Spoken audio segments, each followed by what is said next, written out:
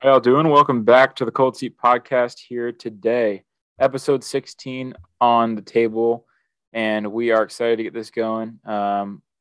Pretty loaded episode today, talking about a few things we haven't talked about before. But basically, a rundown. We got some soccer news today. Belmont Stakes recap, the NHL playoffs are continuing. The finals started. PGA, a lot of news there. MLB, we have a standings update this week. NCAA baseball, College World Series is about to start. NBA, we got the finals going on. And NFL, we have some big news this week.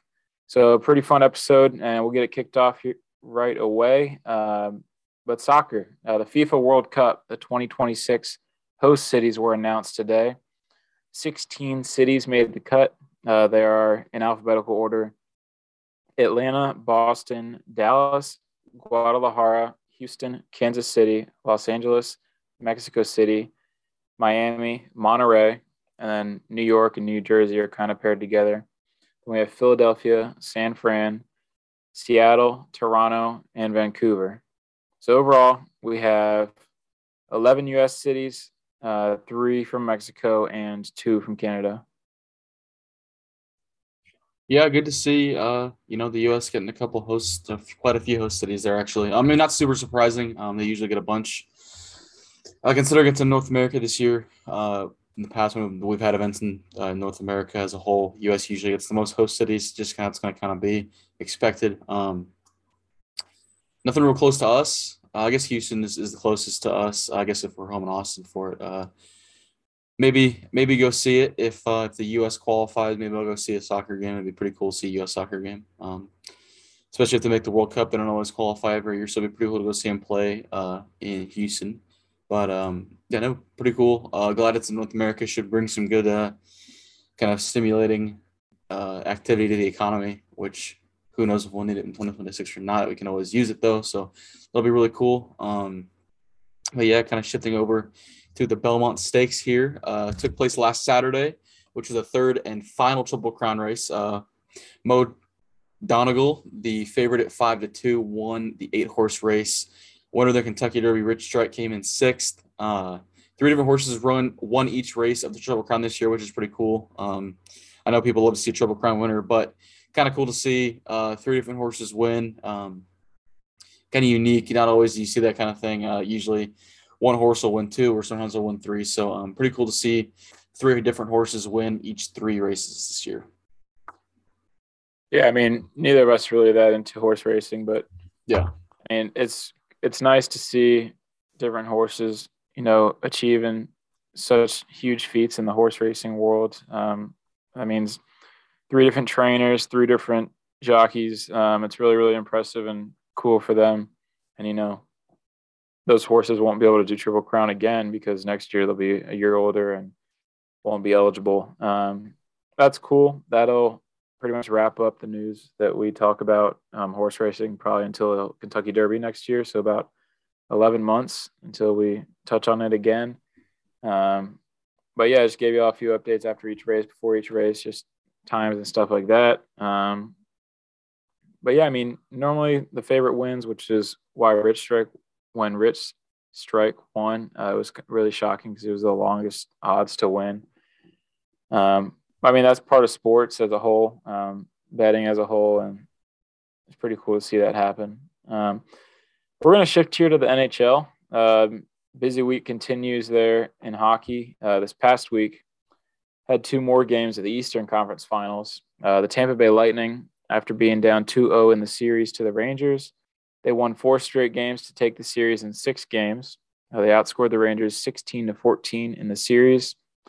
In what was a very low scoring series outside of game 1, I picked the Avalanche in 6 games in the finals versus the Tampa Bay Lightning. We'll see if that holds, but it should be exciting. I mean, these are 2 really, really good teams that are been hot and are really hot right now, obviously, to be able to make it to the 4th round of the hockey playoffs. But, the Lightning have the experience and the Avalanche have, the speed and all the young, like, ammo, so to speak, to make the run. And they had the best odds to win it going into the playoffs. So it's about pretty much expected matchup here.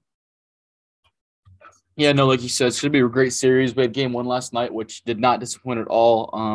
It seemed like every time Colorado scored, they scored a quick 2 goals to go up 2-0, and then Tampa Bay answered pretty quick, and then Colorado scored a third goal, and Tampa answered within a couple minutes. So they were kind of tit for tat last night. It was a great game, just what you'd want to see out of a game one in the Stanley Cup Finals. Actually went to overtime. In OT, the Avalanche scored first goal in OT, sudden death, like it always is in OT. A really exciting game, though. Avalanche take game one to keep home court advantage, or home ice advantage for now, rather, which is huge in hockey. Game two will be played on Saturday, 8 Eastern on ABC/ESPN, ESPN Plus. Rest of the series will take place every other day until the winner is decided. Kind of unique. They don't take travel days off, which is kind of cool. I've hated this travel game schedule that we've had for the NBA Finals. It's like 3 days off in between games, which kind of sucks. But if this series does go 7, it'll conclude on the 28th. I happen to think it's going to go 7. My Rangers pick in the Eastern Conference Finals looked really good until over the first 2 games. But alas, the 2-time champs, the reigning champs, go on to win 4 straight, go to the finals. So I'm upset about it. I didn't have a horse in the race. I'm Paul's just pulling for a good series, and it ended up being a great series. Every game was really close. I just felt like the Lightning's playoff experience really shined through, especially in games 5 and 6 of that series. Kind of commanded those games pretty strongly. I'm going to take the Lightning to win in 7. They almost stole a game in Colorado last night. I think they'll steal game 7 in Colorado. As they almost said last night, I think the playoff experience on this big stage in a big game like a game 7 is going to lean in Tampa Bay's favor. So I think that's what's going to get them over the hill here and get them to a 3rd straight Stanley Cup. Yeah, I mean, I wouldn't be surprised to really see either team win here. But I picked the Avalanche over the Lightning in 6 games, like I said, before the conference finals began. So I'm going to stick with the pick. I'm not going to switch up. I say the Lightning win game 2. So that would be the game on Saturday, and then game 4, the second game in Tampa Bay. And then I think the Avalanche will win the rest. Yeah, no, it should be like you said, it should be a good series. Wouldn't shock me if either one of these two teams won. Like you said, Avalanche are the betting favorite going into the Stanley Cup playoffs, so not a shock to see them here. And then the Lightning, listen, they're 2-time reigning champs for a reason. Just because maybe they didn't have the best odds going in at the Eastern Conference doesn't mean they weren't going to be, a top contender. So again, no surprises here. Should be a really good series, especially after game 1. If game 1's indicative of how the series is going to go, we're in for a 7-game, 6-game great series here. So I'm really excited about it. Yeah, it's going to be fun to watch. Hopefully, every chance I get, I can watch a game, tune into at least parts of it.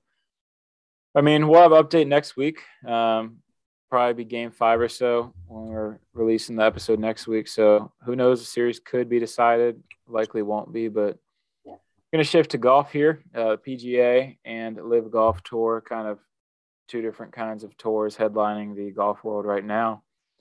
This past weekend, we had the inaugural Live Golf Tour event. Charles Schwartzel won the event by shooting 8 under. So the way to live is, like we looked it up last week, 54 in Roman numerals. 54 holes are 3 rounds of golf. So that means the tourney is 3 rounds in comparison to the 4 rounds of golf that you play in a PGA tournament. So he shot 65, 66, and 71. So 5, 4 under, and then 1 over on the final day, along with an insane amount, $4.75 million by taking home the crown at 8 under. And by doing some simple math, it factored out to $1,583,333 per round, $87,963 a hole, and $23,515 per shot. So that would be pretty nice. That and a not bad yearly salary of $88K, you're getting every 15 minutes playing golf. And then you win that event and you're pretty much set for life. I mean, 4.75 mil. I mean, obviously you can blow it, but I mean, for most people, that's plenty to live. Oh yeah, no question. Not do anything. So yeah, no, pretty crazy. The winnings there, not even like it's. I mean, PGA majors make that kind of that kind of money, but I guess is the inaugural event, so they've got a huge purse. But man, it's pretty crazy. A lot of controversy surrounding the Live Golf Tour. I think we're gonna talk about it a little bit later in the kind of the golf section. But man, it's been controversial. I don't know if I disagree with all the takes that have been had. I don't know if a guy like Phil Mickelson, is he dying for the money that bad? I don't know. So, but it's interesting. It's a different game. It's 3 rounds, not 4. So we'll kind of see how this goes and see if it lasts. Yeah, I mean, Phil is. I mean, really, most of these guys don't need the money. No. Phil's a guy that after joining the Live Golf Tour, he's probably up near 800 mil in terms of net worth, maybe a little bit less. But, I mean, it's just crazy the amount of money that they're shelling out and stuff like that. As we shift to the PGA Tour, last week we had the RBC Canadian Open, and the event is played at St. George's Golf and Country Club in Toronto, Ontario.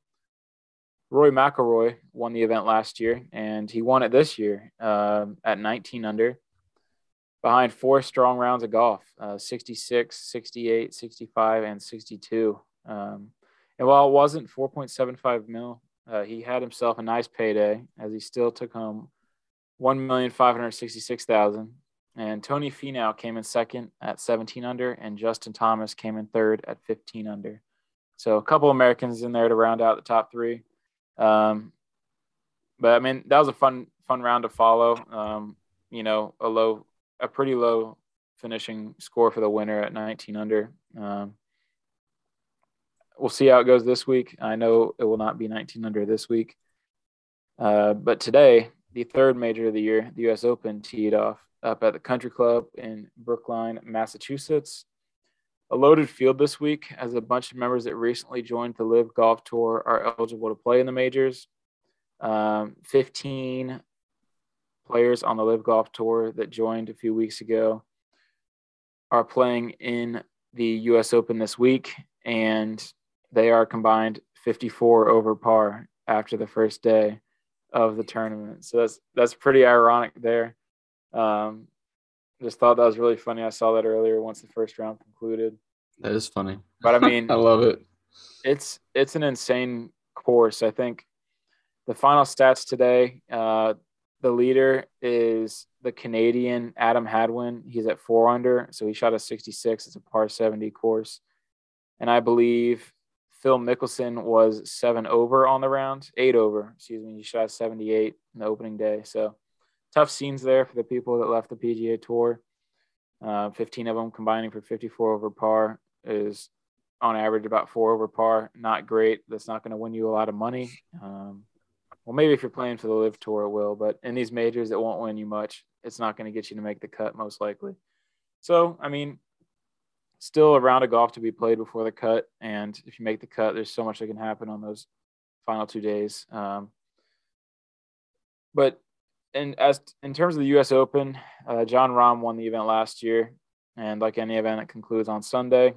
And the winner of the event will take home $2.25 million. So a little bit better, catching up to the Live in terms of the payout. Of course, they're playing, like I said, supposedly one of the hardest on tour. So if I had to guess, 3 or 4 under might win it. I mean, 4 under was the best opening round score. And normally the course gets tougher as the tournament goes. So 4 under might do it. And just really impressive. A lot of people tweeting that walk the course that aren't PGA, aren't golfers on the tour. They were saying that they're like, yeah, this course is insane. They haven't seen much like it in the past few years, at least. And it'll be really interesting to see how the conditions change and how that changes for how golfers, go into each approach for each shot. Yeah, no doubt. Kind of some crazy stuff you kind of never really see. On the 18th hole today, Jon Rahm, he kind of had a poor tee shot, hit it off left, kind of barely into the rough. Looked like it was kind of over by the rope, and I guess 2 kids picked up the ball and just dipped. They ran, and so Rahm got to just drop his ball around where the same spot it was. I mean, it wasn't like he was going to drop it in the middle of the fairway and take that as his tee shot. So he said he saw the kids who stole it. Funny enough, he ended up going on to make an incredible second shot. Ends up birdieing on his third stroke and put it in for birdie from about 20 feet away. So kind of weird. Kind of never really see that. Those kids will probably never go to another PGA event ever, if I had to guess. I don't know how old they are, but not something you should try and do if you ever go to a PGA event or just a golf event in general. It's in pretty poor taste, but yeah, no, Jon Rahm had some strong words for those who joined the Live Golf Tour. He called their tournaments like fake and not real tournaments because they were only 3 rounds. He's not the only guy who's had comments and kind of been outspoken about it. I'm not a huge fan of guys like Phil playing in the U.S. Open. It looks like none of them are really going to make the cut anyway, so it doesn't really matter. But still, I think it's not. I don't know. I don't love it. They chose to leave the tour. You don't get to play in a major. That's my opinion. Again, I'm not going to fault these guys for leaving. I take the money too, but like at the same time, you're going to leave. You don't get to play in the U.S. Open. That's how I kind of feel about it.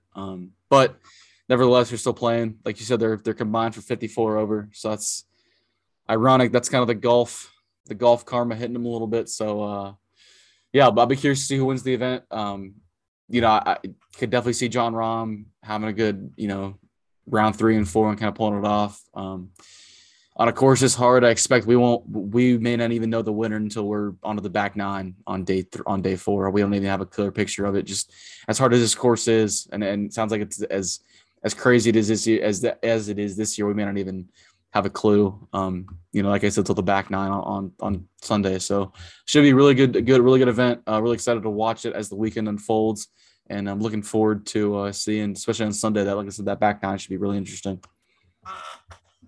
Yeah, no, it's like you said, when, conditions change and stuff like that, it's going to be really intriguing to see how the approaches for each player change and stuff like that. But also another side note, a few more players are going to join the Live Golf Tour in the coming weeks. So the Live Golf is not done adding the players. There is a limit of, I believe, 48 players on that tour. So when they get there, obviously they won't be able to add any more. But there are a few more PGA Tour players, pretty big name guys that will be switching tours and joining the Live Golf Tour overseas. So it remains to be seen who. There's rumors of Colin Morikawa, Victor Hovland, guys like that. But it'll be interesting to see, and we'll have news on that next week. Before we shift to MLB, as we just wrapped up the golf segment, quick news I forgot to mention. John Tortorella, the legendary hockey coach, reached a 4-year, $16 million contract extension with the Philadelphia Flyers today. 63 years old. He was an ESPN analyst this past year, so he was out of the NHL. But, I mean, this is his 5th team and his 21st season coming up next year. So, like I said, legendary coach, but I thought his time was done, and he's back here and now coaching the Flyers, which I don't know how many coaches would want to desire. Like, it's not a very desirable job. Flyers have kind of been in the basement for a while now. But after that, we'll shift to the MLB. So kind of all over the place early on here, but we'll go to the MLB, hit the standings update. Last week we had the stats update, so we're going with the standings this week. Kick it off with AL East, my team's division. The Yankees are up 9.5 games on the rest of the division right now. They have MLB's best record and are on a 6-game winning streak. They've won 9 of 10. But they got a tough stretch coming up. They go on the road to Toronto and Tampa Bay starting on Friday. So a little road trip for them, see how they fare coming out of that. Blue Jays sit in second place with Tampa and Boston within 1.5 and 3.5 games of Toronto. All 3 teams sit above 500 right now. And then the Orioles are 9 games under 500, currently trying to gain some ground as they have in the last week or so. So could make it interesting for that 3rd spot in the AL East by the time the season's over, but it looks like as of now the Yankees are going to win it. Yeah, I mean, when you start this hot, it's hard not to win the division. I mean, granted, last year the Yankees, they went on a 10-game win streak. They won like an 11, 12-game losing streak. So, as evident with the Angels, you can start hot and have a terrible losing streak and really put yourself in the basement. Not that I'm saying that that's going to happen to the Yankees. It's always a possibility. I'm never going to put it past any MLB team not to have a skid. The Dodgers just had a skid recently, and they've been playing some bad baseball and looking to get right. But I mean, every team's going to do it. There's teams that are going to go on huge streaks and good or bad. So, but yeah, Yankees look like they're probably going to win that division. Rest of the division is going to look to be probably a dogfight for that 2-3 spot, especially in the wild card. There, we'll kind of shift to the AL Central in a surprisingly tight race now. The Twins are just up 2 games now on the Cleveland Guardians, only up 2 games after Guardians have won 8 of the last 10 and on a 4-game winning streak right now. Again, when you win 8 of your last 10, you go on a 4-game straight winning streak. It's going to help in your division standings for sure. Now that Minnesota's been bad over the last 10 either. They've won 6 of the last 10, so it's not like they've been kind of in the dumpster there either. It's just that the Guardians kind of getting hot at the right time a little bit. White Sox are 5 games back in 3rd place and sit a half game below 500. Again, that's kind of been the surprising story of the MLB so far this year, is how bad that they've been, considering the talent on that roster. Again, they're not super healthy, but they're kind of going to be getting healthy here in the next month or so. So they should be looking to kind of get back in that division race, as I believe that division has the worst record for division leader, tied with the NL Central. So certainly not as good of a division as the NL Central, though, and definitely look for that race to kind of get tighter as we go, kind of in a 3-team race rather, in the AL Central. And then Detroit and Kansas City both have bottom 6 records, with Kansas City's being the second worst in the MLB. Expect those 2 teams to be in the cellar the rest of the year. Not a lot of talent on those teams. They're super young. Both teams calling up prospects as of late, so don't expect much from them this year. Yeah, no, I mean, kind of the least interesting division in baseball.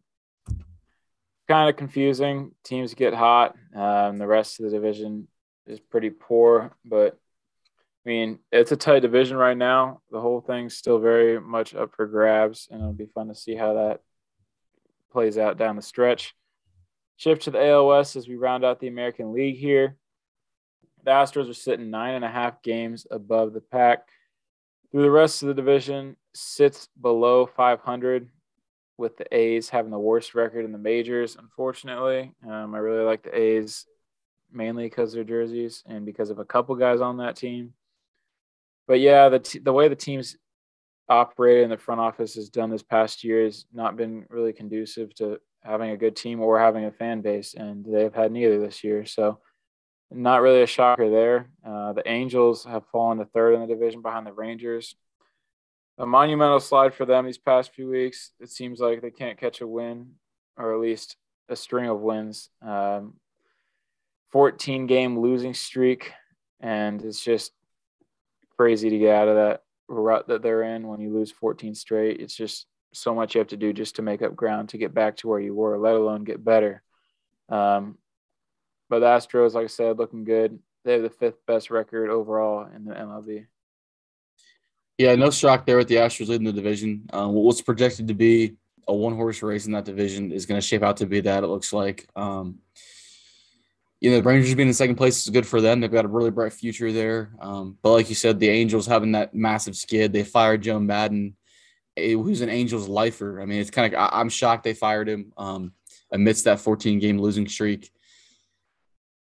Tough, but that's just kind of the business of baseball sometimes. I think they won 1 against Boston, and then they went to LA and lost their last 2 there. So it's just a tough scene for them.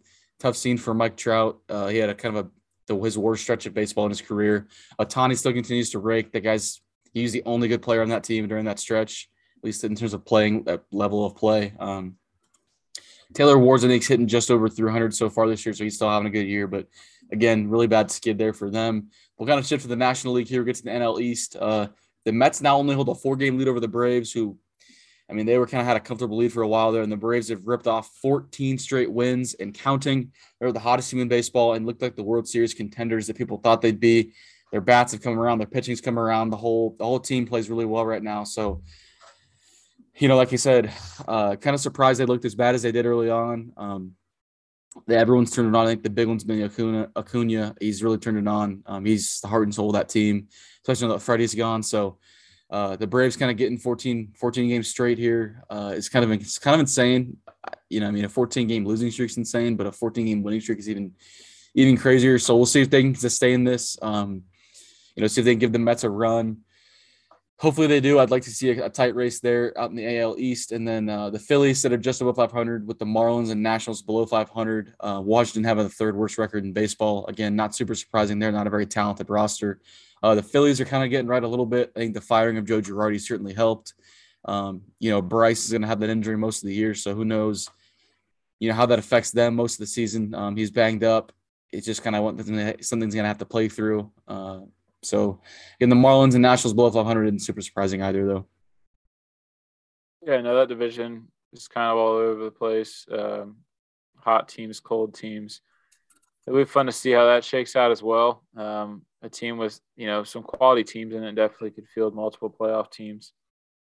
But as of now, it looks like the Mets and Braves are looking good. And, really, it looks like it was the Mets division to lose up until the Braves winning streak. But shifting to the NL Central here, kind of my National League team, the St. Louis Cardinals are now in first place in division. They're up a game and a half on the Brewers. The Brewers are 2-8 in their last 10 games, so kind of a little slide for them going on. Pirates, Cubs, and Reds round out the division, all sitting below 500. Cubs and Reds having the fifth and fourth worst records in the majors. That's better than the worst because the Reds were 3-22 to start the year, and since then, compared to now, they haven't been bad. So it'll be interesting to see if the Cardinals can hold on. I'd like them to. They're looking good. Their offense has really come along, and their pitching's matched it. So, a lot of experience on that roster, and I think they could do it compared to the Brewers. The Brewers do have that experience, but it's just I don't think it's the roster that it was, and their pitching's got to get a lot better before they can contend in the playoffs. Yeah, I think you make a good point that the Milwaukee roster is just not quite what it was the past few years in terms of what you expect it to be. I think Corbin Burns hasn't quite been himself on the mound. Neither is Brandon Woodruff. Again, bullpen's been a little bit banged up. The bats just really haven't been there for him at all, to be honest with you. They've won a lot of tight games. They haven't scored a ton of runs. So, the Cardinals kind of the opposite. Their pitching's really come along and their bats have really come along. I think the resurgence of Paul Goldschmidt has been huge for them. Goldie was a monster when he was in Arizona, and he hadn't quite been that same player in a while. So I think him getting back to that level of play when he was in Arizona is going to be huge for them and could make them push them from a divisional round team to a potential contender. So big moves there for the Cardinals. We'll go out to the NL West with the Dodgers and the Padres in a tight race here. The Padres have a narrow half-game lead over the Dodgers, though likely due to the fact that they've played 3 more games so far this season. If you were to extrapolate out their winning percentages, the Dodgers would be like a game ahead, I think. Both have the third and fourth best records in the majors, so kind of expected there. 2 really good teams. Padres have won 8 of their last 10 with their last 4 wins straight coming against the Cubs, so I think that's kind of worth noting. Beating up on a bad team. They're going back to Colorado this weekend, where in a spot where they lost 2 of 3 against the Rockies. So kind of looking to play a few better teams. The Padres are. Dodgers kind of were on a little bit of a skid. Got swept in San Francisco and lost Walker Buehler till about late August, early September. I guess I was going to hit on it later, but we'll just throw it on now in the MLB news. This is really the only thing we had. But so Buehler gets shut down for late August, early September. Likely going to be early September. He had a bone spur removed from his pitching elbow yesterday rather. MRI first revealed there was a sprain in his it was like I forget which tendon it was in his elbow, but he had a tendon sprain, then it was a bone spur he's been trying to get rid of for a few years, so he's got that taken care of now. But like I said, it'll be about 12 to 10 weeks, so probably looking at September as a return for him, which sucks, but that's, I'm glad he's getting healthy. And then the Giants are 4.5 games back and are above 500 in the division, while Arizona and Colorado both have sunk well below 500 and probably are going to sit there the rest of the year. Though the Rockies, I think, they go on these little runs, and I've noticed this against division play, against division opponents. They're actually really good against the division. They are always good to steal 1 or 2 from the Padres, Dodgers, and Giants. Don't know why. I feel like the Rockies just play the division really, really well. I can't say the same for the Diamondbacks. They usually don't fare as well against the Dodgers and the Padres. But the Rockies tend to do well against them. Maybe it's because they play in Coors Field and they can always just do a couple in Coors Field. It seems like the weirdest stuff always happens there. But, it should be a tight race in the NL West. Padres got some bad news on Fernando Tatis this week that his timetable is – he's not nearly as far along as I thought he'd be in his recovery. So I guess that's a downside for them, but not really sure when he'll be back now. So, but again, should be a tight race for the Dodgers and the Padres there. Yeah, it's another division that should be exciting to watch coming down the stretch. A lot of quality teams there. And then you have, Arizona and Colorado who could stack some wins together and, just make the division look better, make some more quality wins in there. But we're going to kind of shift to the last segment of the MLB, just addressing some upcoming series we got going on. I'm going to start out with the series in the AL East. The Yankees are going to travel to Toronto on Friday for 3-game set, and then Tampa on Monday for a 3-game set, like we said earlier. Should be interesting to see how they go. I feel like you got to win 4 games out of that. Yeah, for sure. Should be a good one for the AL East, kind of the standings there. See if anyone can kind of give the Yankees some trouble on the road.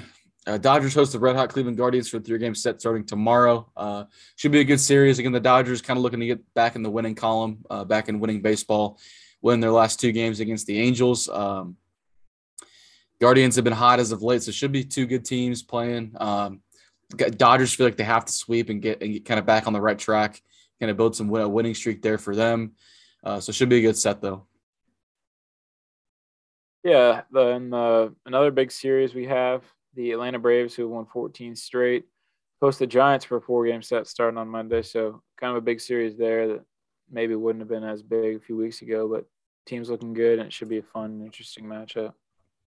Yeah, no doubt. 2 teams that look to be, wild card contenders at the moment, could potentially make a push to the division, each being about 4 games back from the leaders. So should be a great series there. And then St. Louis will travel to Milwaukee to take on the Brewers on Monday for a 4-game set. Should be, a pivotal NL Central showdown. Should be, like I said, those teams are a game and a half apart. So should be a huge set starting Monday. Again, 4 games is a lot. So a lot can change in 4 games. One team could sweep and get a big lead. And, they could split and stay the same. So, like I said, should be a pivotal series in the NL Central showdown for now. Yeah, that'll be interesting to see how that series shakes out. Really, really big series there for them. Cleveland will go back on the road and travel to Minnesota on Tuesday in a 3-game set. That could shake things up in the AL Central standings. But be interesting to see if they can, take a few from Minnesota and maybe overtake the division. Yeah, no doubt. Definitely not the teams you'd have picked to kind of be, in mid-June playing in a shake-up series here for the division lead. So definitely not the teams you'd have thought of or that would have come to mind in terms of AL Central winners, but or leaders rather, but should be really good there. And then the Mets will travel to Houston to take on the Astros in a quick 2-game set on Tuesday next week. Should be good. Two quality teams leading the division, so should be a good set there. Most inter-conference or interleague rather sets are usually going to be 2 games. Like the Dodgers and Angels played a 2-game set this past 2 days, so most of those are going to be 2 games. Sometimes they're 3, sometimes they're 4, but usually it's going to be 2 for the most part. Yeah, and that's pretty much it that we have for y'all today on the MLB. I'm going to shift to the college level with the NCAA baseball, a lot of news, and then we're going to jump into the playoffs. University of Kansas star shortstop Maui Ahuna committed to the University of Tennessee this past Friday. Past season, he hit .396 with 28 extra base hits and 48 RBIs. So a really big ad for the Volunteers there, assuming they're losing a lot of guys to the draft. Should be fun to see how he does in the SEC. I mean, that's the conference to be in if you're a good baseball player. So we'll see if those stats hold up next year, as he'll likely be a shortstop, maybe a second baseman, but we'll see how that goes for them and where they see him fitting best on that roster. The Super Regionals wrapped up on Monday, though, and we didn't do too bad on our predictions. You went 4-4. I went 5-3. The only series we didn't agree on was the UT at Eastern Carolina series. I picked UT. You picked ECU. I was shocked that Tennessee lost a series to a team that we would have beat had our offense not done anything. That's kind of the story of Tech baseball this season. There's a lot of what ifs, and I think that was probably the biggest one, is that if our offense played well, knowing how our pitching was doing, I mean, we could have been in Omaha right now playing tomorrow. But the Big 12 held it down, got a few teams in there, along with a few Texas teams as well that aren't in the Big 12. And the super regional matchups were pretty exciting. The Knoxville Super Regional was Notre Dame versus Tennessee. Notre Dame won 2 of 3 games, winning the first and third game. Stanford Regional was UConn versus Stanford. Stanford won the second and third game after UConn took the opener. Corvallis Regional, Auburn versus Oregon State. I believe Oregon State won the first game and then dropped the last 2. The Blacksburg Regional, Oklahoma versus Virginia Tech. Oklahoma lost the first game and won the last 2. College Station, Louisville versus A&M. A&M won the first 2 straight up. Louisville did not win any games to close out the season after their top of the 9th inning 2-run bomb to take the regional versus Michigan. The Greenville Regional, which was fun to watch, the Texas Longhorns versus East Carolina Pirates. UT won that 2-1. I believe ECU won the first game. Chapel Hill Regional, Arkansas versus UNC. Arkansas won both of the games to clinch that. Now, Hattiesburg, Ole Miss versus Southern Miss. Ole Miss won 2-0. Really wasn't competitive in either game. But I was shocked at some of these matchups, who won what games. And I mean, a couple series, Arkansas, Ole Miss, I feel like we expected that for them to kind of run the table. But A&M winning both against Louisville, Oklahoma winning and losing the games that they did was kind of surprising. And then Auburn beating Oregon State was shocking. Yeah, no, I think obviously the one that jumps off the page is the number 1 seed losing. You think about Tennessee, just that the regular season they had is one of the greatest of all time. They lost less than 10 games during the season, which is crazy. So pretty impressive there. And then, yeah, I think you hit the nail on the head. The Auburn win over Oregon State is a little surprising there. As is Louisville not winning a game in College Station, the A&M host site. But they played 2 really tight games. I believe game 1 was a 2-run win for A&M, and then game 2 was a 1-run win for them, and they came back late. So again, 2 tight games there. It just kind of happened that the ball rolled A&M's way there. Same thing in Eastern Carolina. The second game, ECU had that thing locked up in the 8th inning, and their bullpen kind of sold.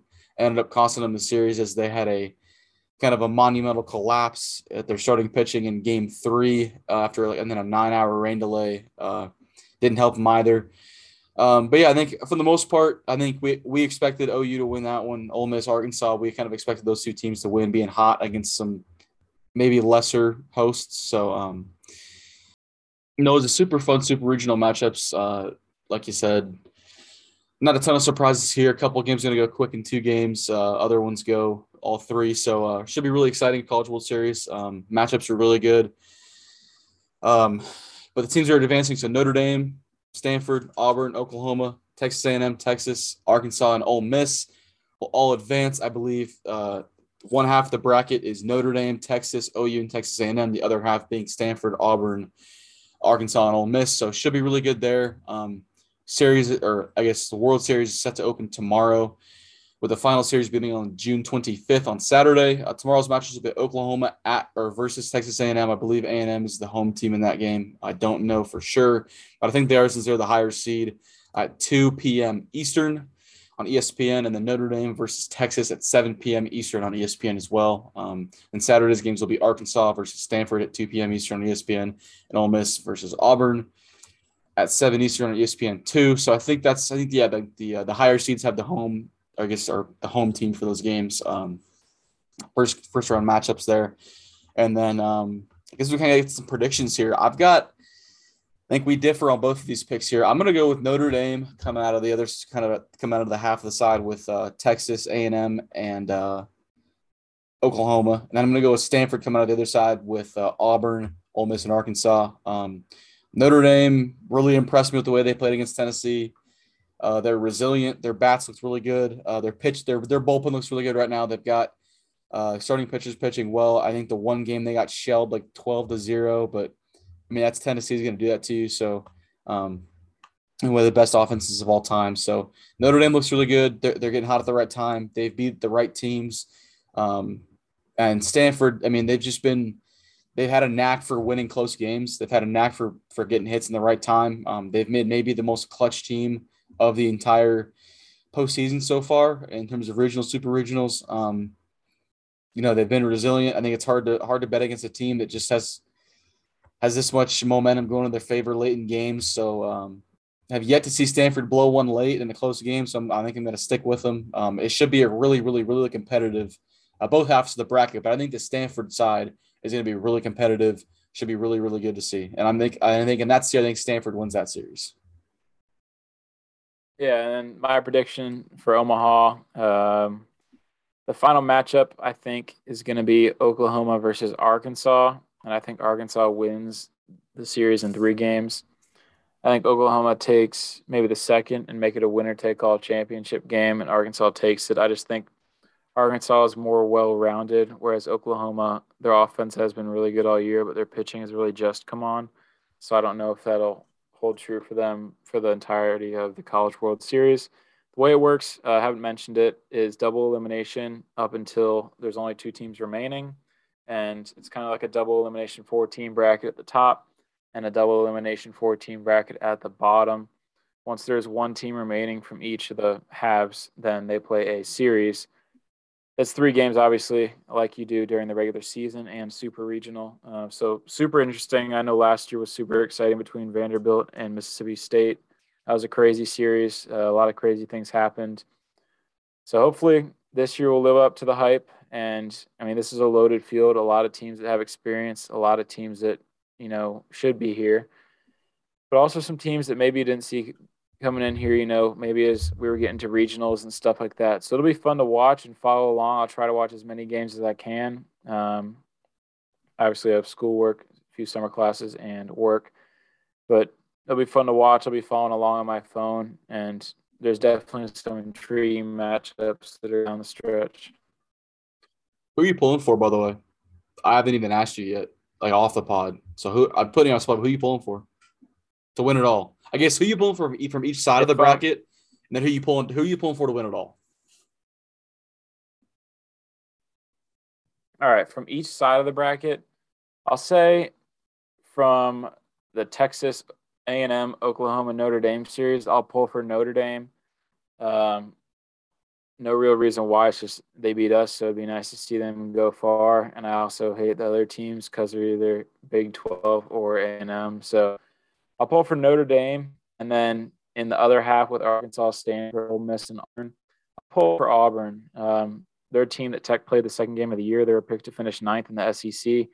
And here they are, nationally ranked, hosted a regional, super regional. They got the best hitter for average in the country in Sonny DeShara, their first baseman. Interesting dude, very interesting walk-up song. And I just feel like he kind of is the vibe of the team, and they kind of all rally around him.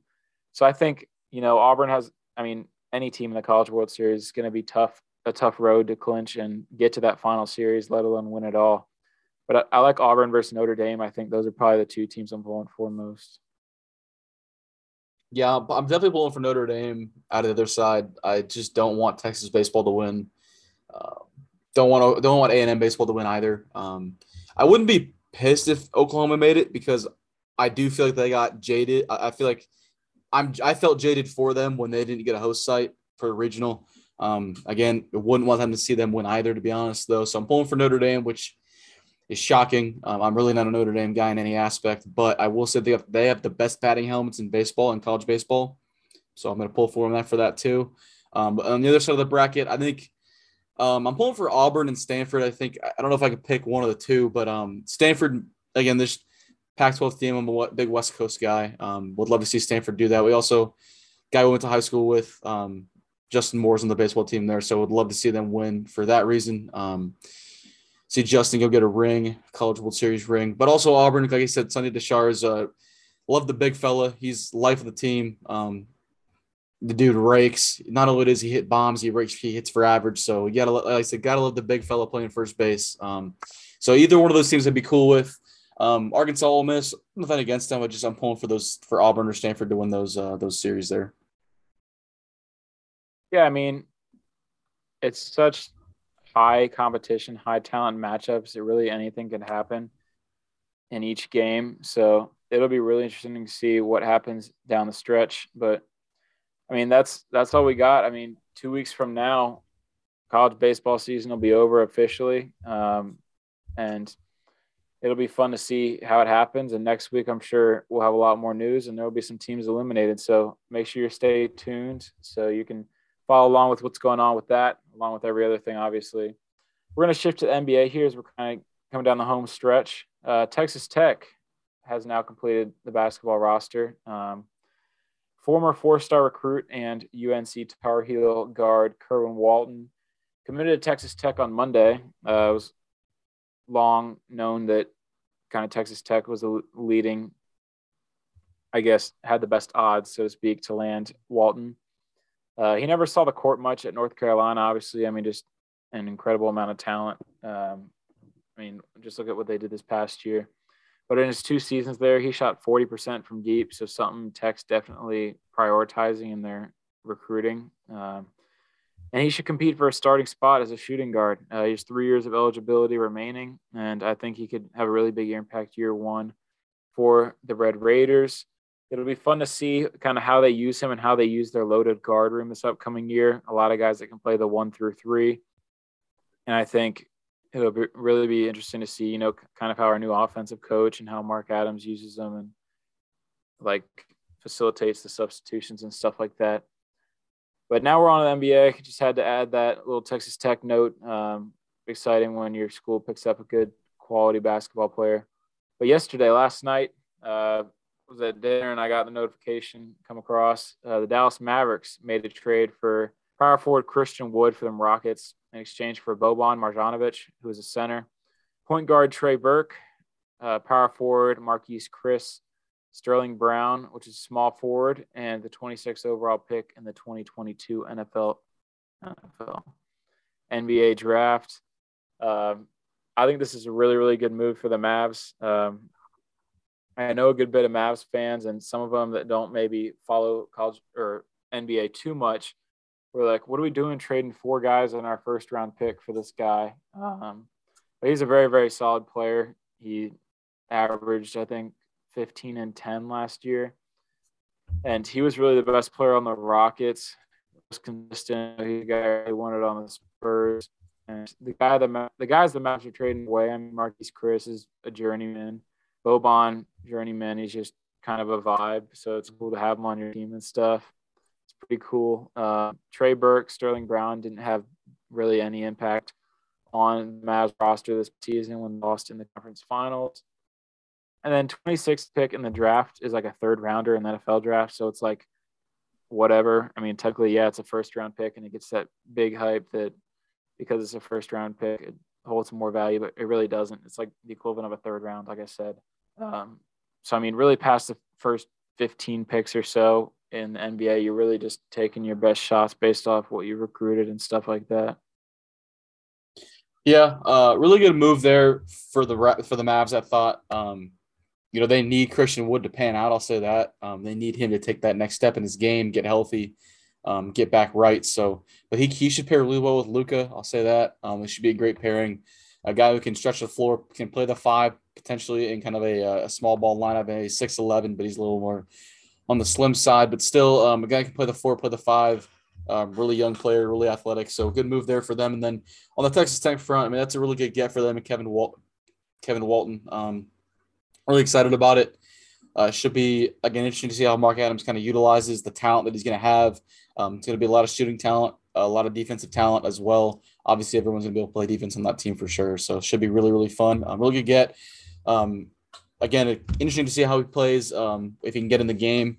Again, a great shooter when he got in the game, but really didn't play a ton at UNC. So we'll kind of see where he slots in on the Texas Tech roster.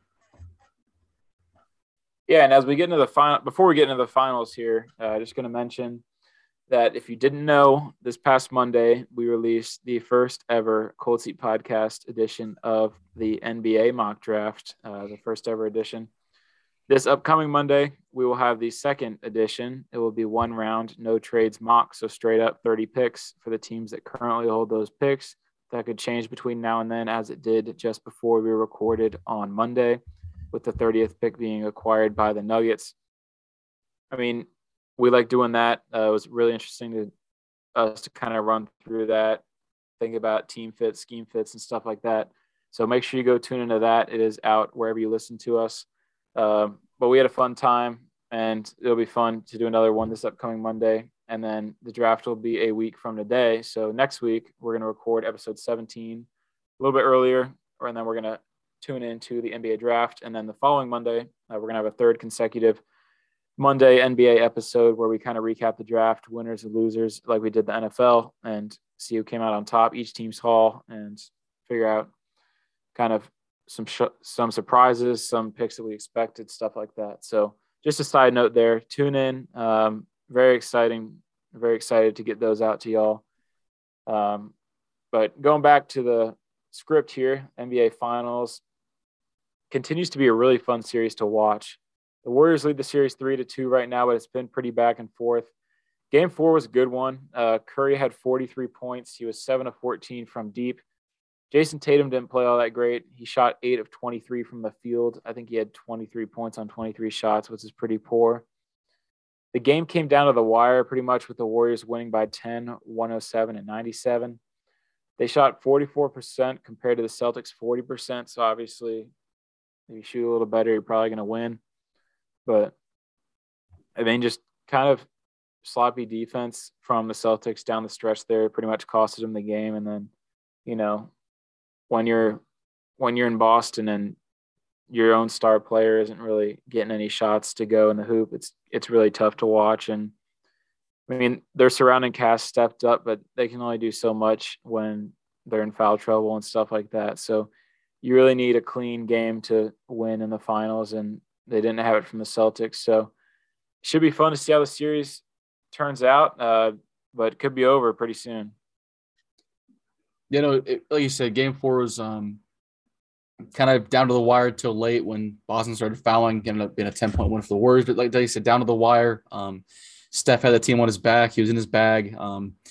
In Game 5, Andrew Wiggins was the hero. He had a great game.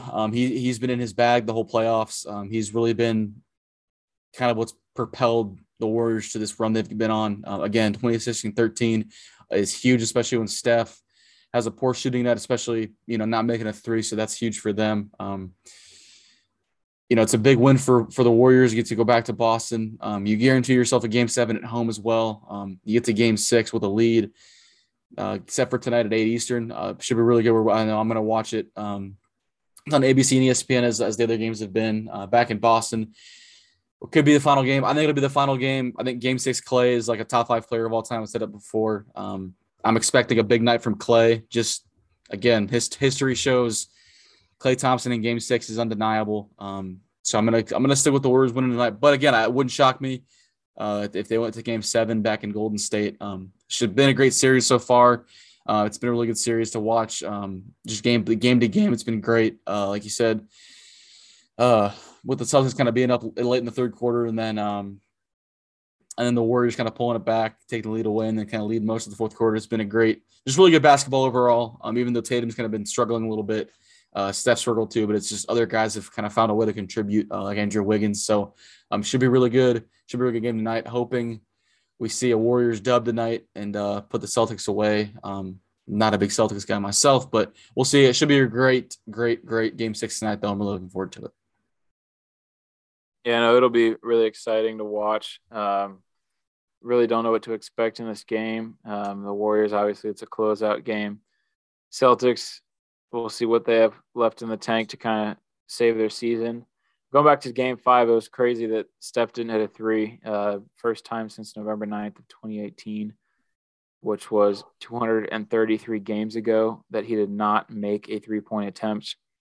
But those 10-point wins in each Game 4 and 5 for the Warriors was huge for them, I think.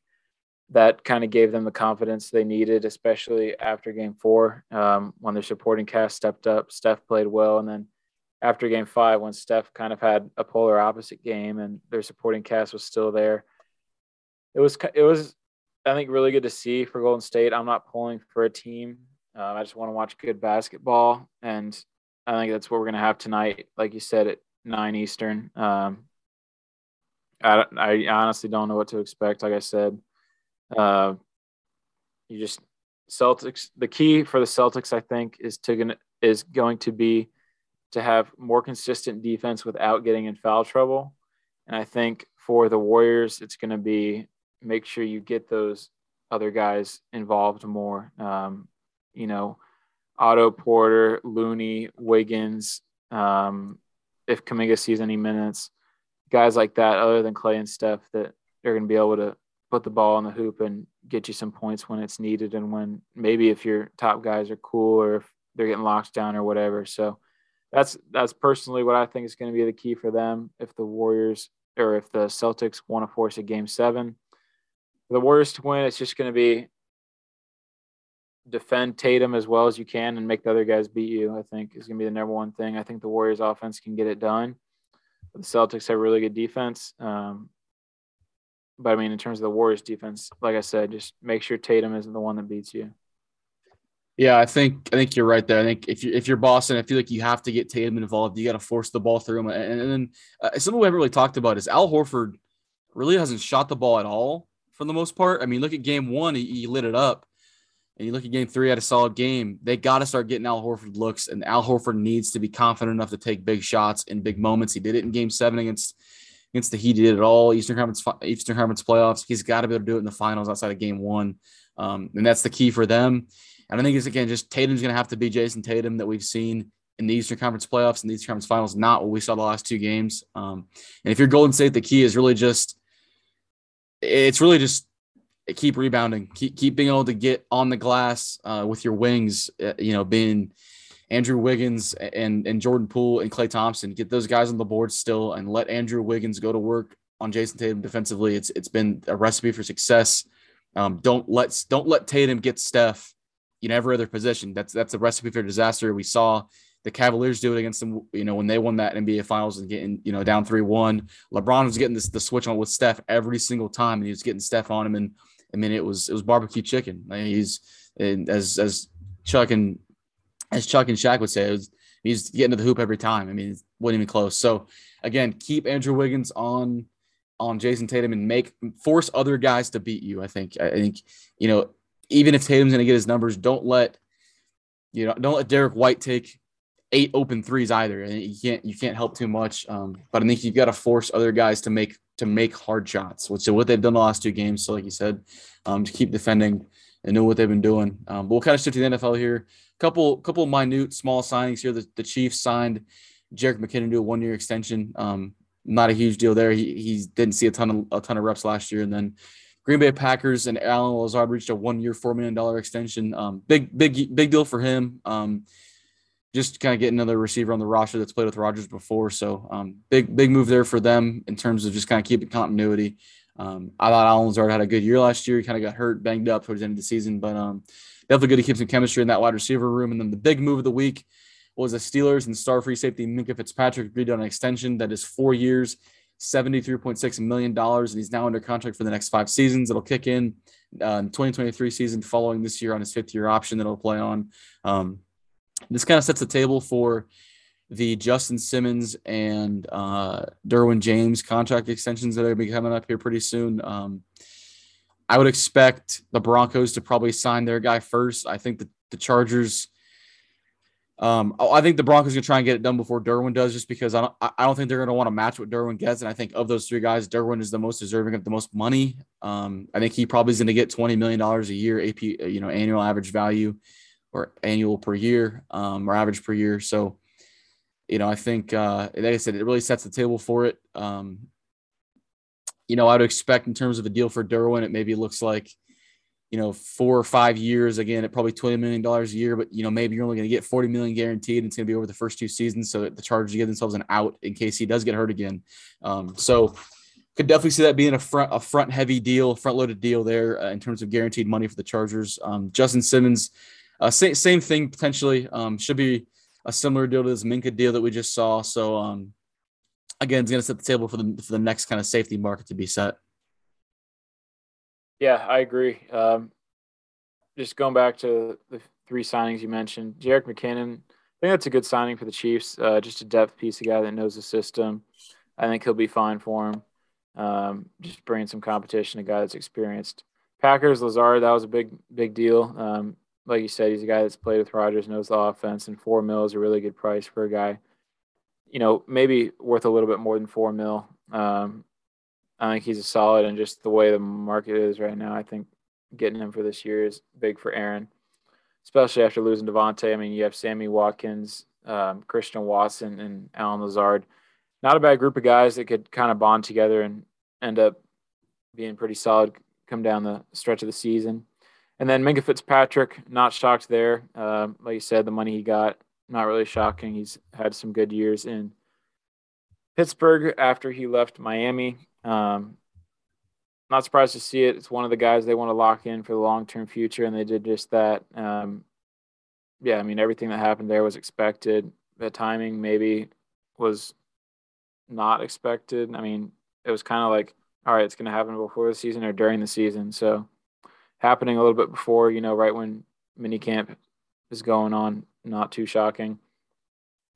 But in terms of kind of different news, not signings, on Monday, a report came out that the Miami Dolphins offered former Saints head coach Sean Payton an insane 4-year, $100 million contract. So annual value would be $25 a year. Kind of crazy for a coaching contract. I'm not sure where that stacks up across the league, but $25 a year is definitely a big price. Obviously deserving of it.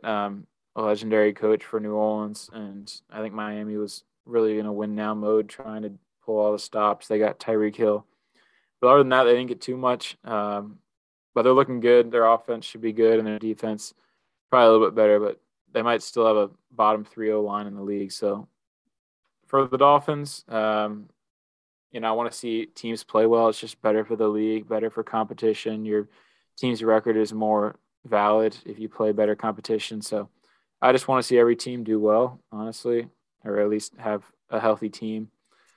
And then to kind of round out the NFL news before we hit the ice bath, the NFLPA informed agents that they have agreed with the NFL on key dates for the 2023 league year. So, kind of when we started the podcast this year, be about a year from now, or a year from then. From February 21st to March 7th, that will be the franchise and transition tag window. So before the new league year and tampering periods open, teams will be able to place a franchise tag on one player per roster to lock him in and kind of bypass the long-term extension negotiations. It gives you more time to negotiate. And there are set prices based off position, what that franchise tag will cost. But it is a 1-year deal. And like I said, you can find those prices for each position online. And then March 15th, league year and free agent signing period begins. So I assume March 12th, normally it's 3 days before, is when the tampering begins, and you can start, negotiating contracts with free agents and stuff like that. So March 12th next year, things are going to heat up in the NFL very quickly. And March 15th is when, players will be able to get in the facility, sign those contracts officially, and start meeting new guys of their new team. And then the 2023 draft, something we're huge on, probably going to be even bigger on it next year, honestly. It will be from April 27th to 29th in Kansas City, Missouri. And that'll be exciting. Probably a really, really cool environment to have a draft, I would think, based off their fan base. So, I mean, having it in Vegas was really cool this year. Kansas City, maybe there's not quite as much, but the fan experience and fan atmosphere itself should be better. So that'll be cool to watch. Looking forward to next year. But first we got the season, which I'm thrilled about. But it's good knowing that after the season, we know exactly when things are happening and what's going on and where. It just gets you excited for it. Yeah, no, start the countdown now. Hey, we're waiting three less days than we did last year. So, I'm excited. Last year we went from April 28th to April 29th. This year we went from the 29th to the 27th. So waiting 3 less days. I'm excited about it. Start the countdown, like you said, we're going to be super huge on it on the pod for sure. Bunch of mock drafts, that kind of thing. Really excited about it. But that kind of wraps up the pod. I think today we're going to hit the ice bath. You want to go first? I'm going to go first today. Yeah, I'll go first. Just because of the way we got it going here. Yeah. I'll go first. I got one for the both of us that we kind of talked about together, and then I'll let you get yours. Um, I kind of got two strung together somewhat. But Ravens quarterback Lamar Jackson, y'all know that's my team. He had his first media availability of the offseason, and 80% of the questions were about his contract negotiations, as you would expect. And to every single question, he replied with, "We're having conversations."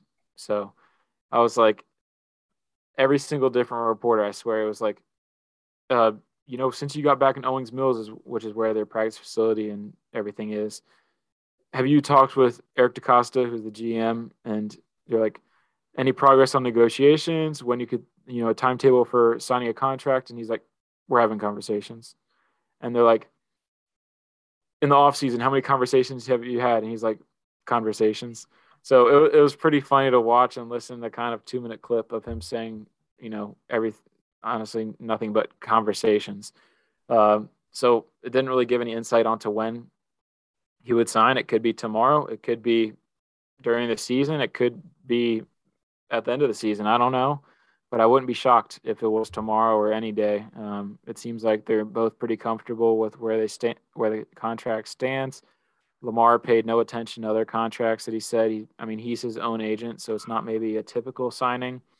He doesn't really care about other contracts. He said he's his own man, quote. So, maybe he gets. The way the market is, he would break the record for annual value for QB contracts, but he might not the way it sounds, which would be nice for the Ravens team as a whole and fans. But regardless of what he gets, he's deserving of it. What he's done in his career at this point is pretty spectacular, and I think it's just kind of the tip of the iceberg for what he will achieve in his NFL career. Every quarterback's goal is to win a Super Bowl, and I think he'll definitely have one by the time his career wraps up. And then another quick thing, top prospect in the major leagues, Adley Rutschman. Talked about him making his major league debut a couple weeks ago. He hit a solo bomb in Toronto last night for his first career MLB home run. Super cool for him. Happened to be on my birthday as well, which was cool. Rutschman was a guy that I followed really a lot when I knew the Orioles had the first overall pick back 4 years ago. And I knew that we were going to take him. He was the unquestioned first overall pick. It wasn't really close. So I'd been following him, and that's cool for him to hit a home run on my birthday. But I think, the Orioles are calling up a lot of guys, so they should get better here in the next few years. And then real quick, I know this is kind of like a joint thing. Not going to take it, but ECU, East Carolina kids. As we said earlier, East Carolina hosted Texas Longhorns in their Super Regional this past weekend, in which UT won to advance to Omaha. There were some kids that were East Carolina fans. They were in the outfield seats, kind of I think their arms were over the fence or something. And they each had a beer in their hand. None of these kids, there's probably like a half dozen kids. None of them were probably over 12 years old.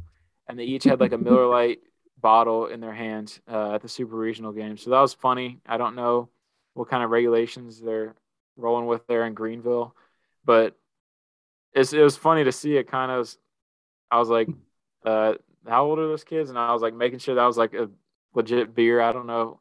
Maybe by some small chance it's like fake beer that looks exactly like real beer. 0%ers. Yeah. No, they had like a couple kids that had a couple Mich Ultras, a couple, they had Coors Light and Miller Lite here and there. I thought it was hilarious. Obviously, the Cold Seat podcast does not condone breaking any laws. Although, if an underage person wants to have a beer or two, no one here is going to be super upset about it. I thought it was funny. None of those kids were maybe freshmen in high school at the oldest. I thought it was hilarious. It seems pretty on brand for Eastern Carolina and Greenville. So I'll say that in Greenville, South Carolina. So thought it was pretty funny, or Greenville, North Carolina. Sorry. Thought it was pretty funny. Got a good kick out of it. I think all of Twitter got a kick out of it. And there were a couple Karens maybe on Twitter that were up in arms, but they underage drank too when they were kids, so nobody really cares. I thought it was hilarious. Maybe 12 is a little young, but again, I thought it was funny. Maybe there are 0%ers. Maybe they got 0%ers there. Who knows? I got a kick out of it. We both did. really fun. But my ice bath today is going to be. I'm sure most folks heard about the Dodgers pitcher Tyler Anderson last night. His almost no. He went 8 1/3 innings no hit, without giving up a hit. He struck out Mike Trout looking in the top of the ninth to get the first out, and then the first pitch of the at bat against Shohei Ohtani, he laced a triple down the right field line. It was a really good piece of hitting. Really good pitch, really good piece of hitting. Mookie Betts did all he could, gave about 150% effort. He sprinted his butt off to get there and laid out, and just he was probably 3 feet from the ball. He just wasn't going to make the play. Gave it all he had for Anderson, but ultimately wasn't going to happen. But nevertheless, Tyler Anderson went, 8 1/3 of no hit ball. So it's pretty impressive. But most people don't know this, that so also was against the Angels last night. He was actually pursued by the Angels in free agency. They decided after looking at his medicals, I believe, and then looking at just kind of what their roster was going to look like, they actually signed a different pitcher, signaling to him that they were no longer in pursuit of him, leading to him signing with the Dodgers. He wanted to be in LA. I think his first choice was the Angels because he felt like he had a better spot in the rotation there as opposed to the Dodgers. Signs with the Dodgers. He now has a solidified spot in the rotation, being 8-0 so far this year with a sub 2.5 ERA. But not only that, but kind of the subconscious, or maybe it's conscious, but the subconscious to, kind of go out and get in his bag and ball out against the Angels. It's pretty cool. I thought it was pretty unique. There was an Angels beat writer that wrote an article basically saying that they dodged a bullet not signing him. Well, clearly they didn't. They got hit with a bullet last night, or a couple of them, over 8 1/3. So Tyler Anderson, love the guy. The Dodgers have had a couple unsung heroes this year in the pitching room with him and Tony Gonsolin. But Anderson's contribution has been huge. Like I said, he's been beyond in his bag. I mean, this guy's sub 500 in his career as a pitcher with like a 5+ ERA, and he's 8-0 this year with a sub 2.5 ERA, which is incredible. It's been a huge contribution, one of the biggest in baseball, with Kershaw missing some time. He's back now, but he missed some time, and then with Buehler missing time till September, it sounds like having a guy like him step up has been huge. So pulling for Tyler Anderson, definitely pulling for Tony Gonsolin as well. But Tyler Anderson balled out, was in his bag last night for sure. And you'd love to see it. A guy who, whether it's subconsciously or consciously, the guys that can go out there and ball out in certain circumstances like that is pretty cool. It's like Freddie Freeman hit his first homer against the Braves in his first at bat against the Braves this year. I think it's just the subconscious thing where guys have this little, they feel jaded or slighted, and they ball out against those teams that made them feel that way. So it's pretty cool. Yeah, no, that was a pretty interesting story there, and a dominant start from him last night.